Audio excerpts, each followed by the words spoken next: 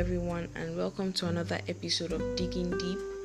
Today, I want to talk about something a little bit different from what I've been talking about for the past few weeks. For the past few weeks, I've been talking about seeing ourselves through the lenses of God's word, through God's eyes, through them choosing to listen to God's opinion about us rather than the opinions of men.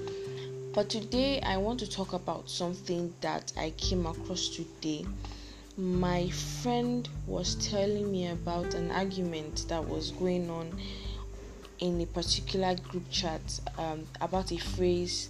The phrase is, unbelief is what takes people to hell, not sin.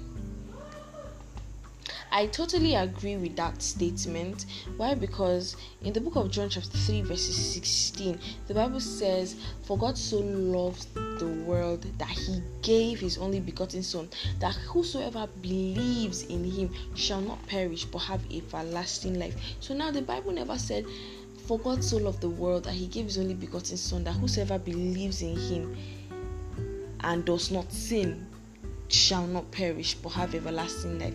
So the ticket to having everlasting life is believing in Christ. That means the only thing that takes away your eternal life is not believing. The way to access eternal life is by believing, and the way not to access it is by not believing. So this got me thinking, and I tried to relate it with prayers. I found out that you cannot receive something if you have not accepted it. Like, so when the Bible says, for God so loved the world that he gave his only begotten son, that whosoever believes in him shall not perish but have everlasting life. Now, the people who still, after giving, because a lot of people will see this phrase as a license to sin, and that's just further proves that that person has not truly accepted Jesus as his Lord and personal Savior. He just believed that he actually died. It's one thing to believe that Jesus actually died for me, and it's one thing to accept that he did. We can believe that. Imagine there are two buckets of paint in front of you, and one is white and one is black.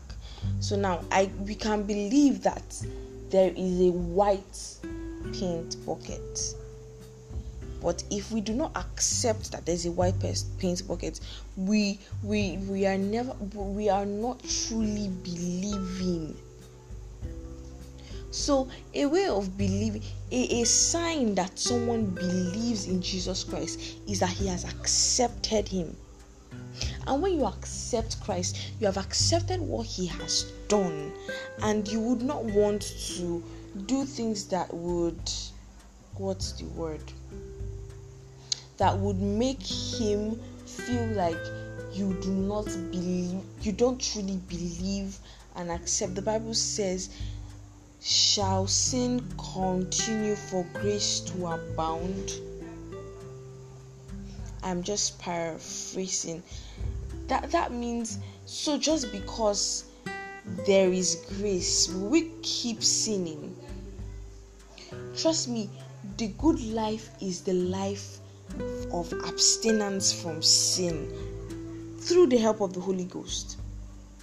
Because trust me, as human beings, we will sin. The difference between us, Christians, and those in the world is the fact that we are in Christ.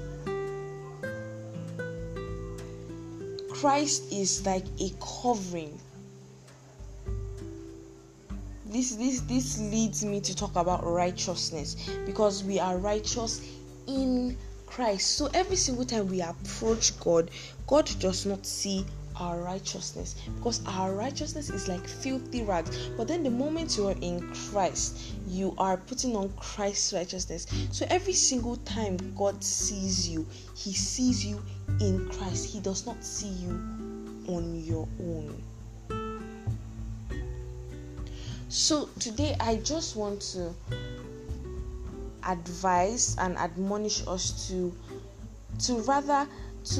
choose to live the life that pleases God, to choose to live the life that is not filled with like the man the Bible was talking about, that looks at himself in a mirror and when he goes out forgets what he looks like. Let's choose to be people who actually serve God in spirit and in truth. Let's not be people who want to eat our cake and have it, who want to have eternal life and still want to be in vogue and still want to do everything that the people in the world are doing.